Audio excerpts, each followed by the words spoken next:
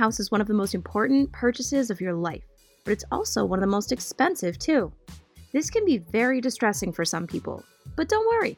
We're here to provide you with some ways to save money when finding and buying your new house. Welcome to Money Tip Tuesday from the Making Money Personal podcast. Before you buy your new house, there's a few things you're going to want to do to get started. First, figure out how much you can afford. Then, figure out what you want in a house.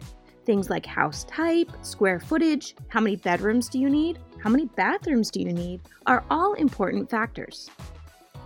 Other things to consider include how nice the neighborhood is and how far away your house is from stores and other things to do.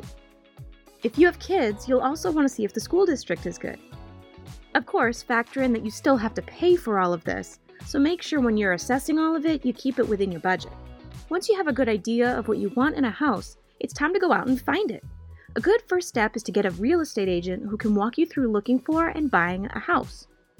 Houses that are generally cheaper include ones that have been in the market for a while and fixer-uppers. Owners of these houses generally just want to get rid of it by this point, and you may be able to negotiate with them to get a better deal. The only downside on going this route is that the house will probably need a lot of work. Houses that have been foreclosed on are also generally cheaper, so you can keep a lookout for those as well. You may also want to look into houses that aren't currently on the market. If you know of anyone who might be moving soon, see if they're willing to sell. If you're bold enough, you could also try door knocking.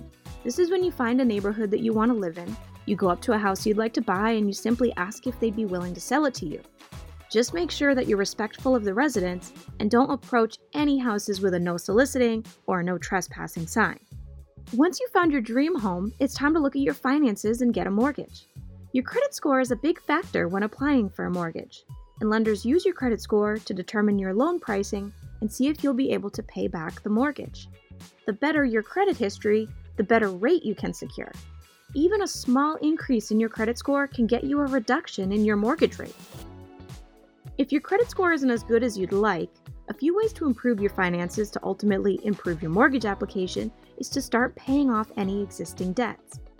Paying down high-interest debt such as credit cards, personal loans, and student loans will positively affect your debt-to-income ratio, which is another key factor in mortgage eligibility. This also means you shouldn't open any new credit accounts or take out any new loans. Adding money to your savings for a house is another way to get a better rate. Being able to make a down payment that's a little more than the minimum can show lenders that you're reliable when it comes to saving money and may give you a better rate. Buying a house can be stressful and complicated, but it doesn't have to be. Talk with your friends and family about their experiences because they might have some valuable insight to offer. Your real estate agent and mortgage originator will also be able to guide you as you go on this new journey. If there are any other tips or topics you'd like us to cover, let us know at tcupodcast@trianglecu.org. And don't forget to like and follow our Making Money Personal Facebook, Instagram, and Twitter pages, and look for our sponsor, Triangle Credit Union, on Instagram and LinkedIn to share your thoughts.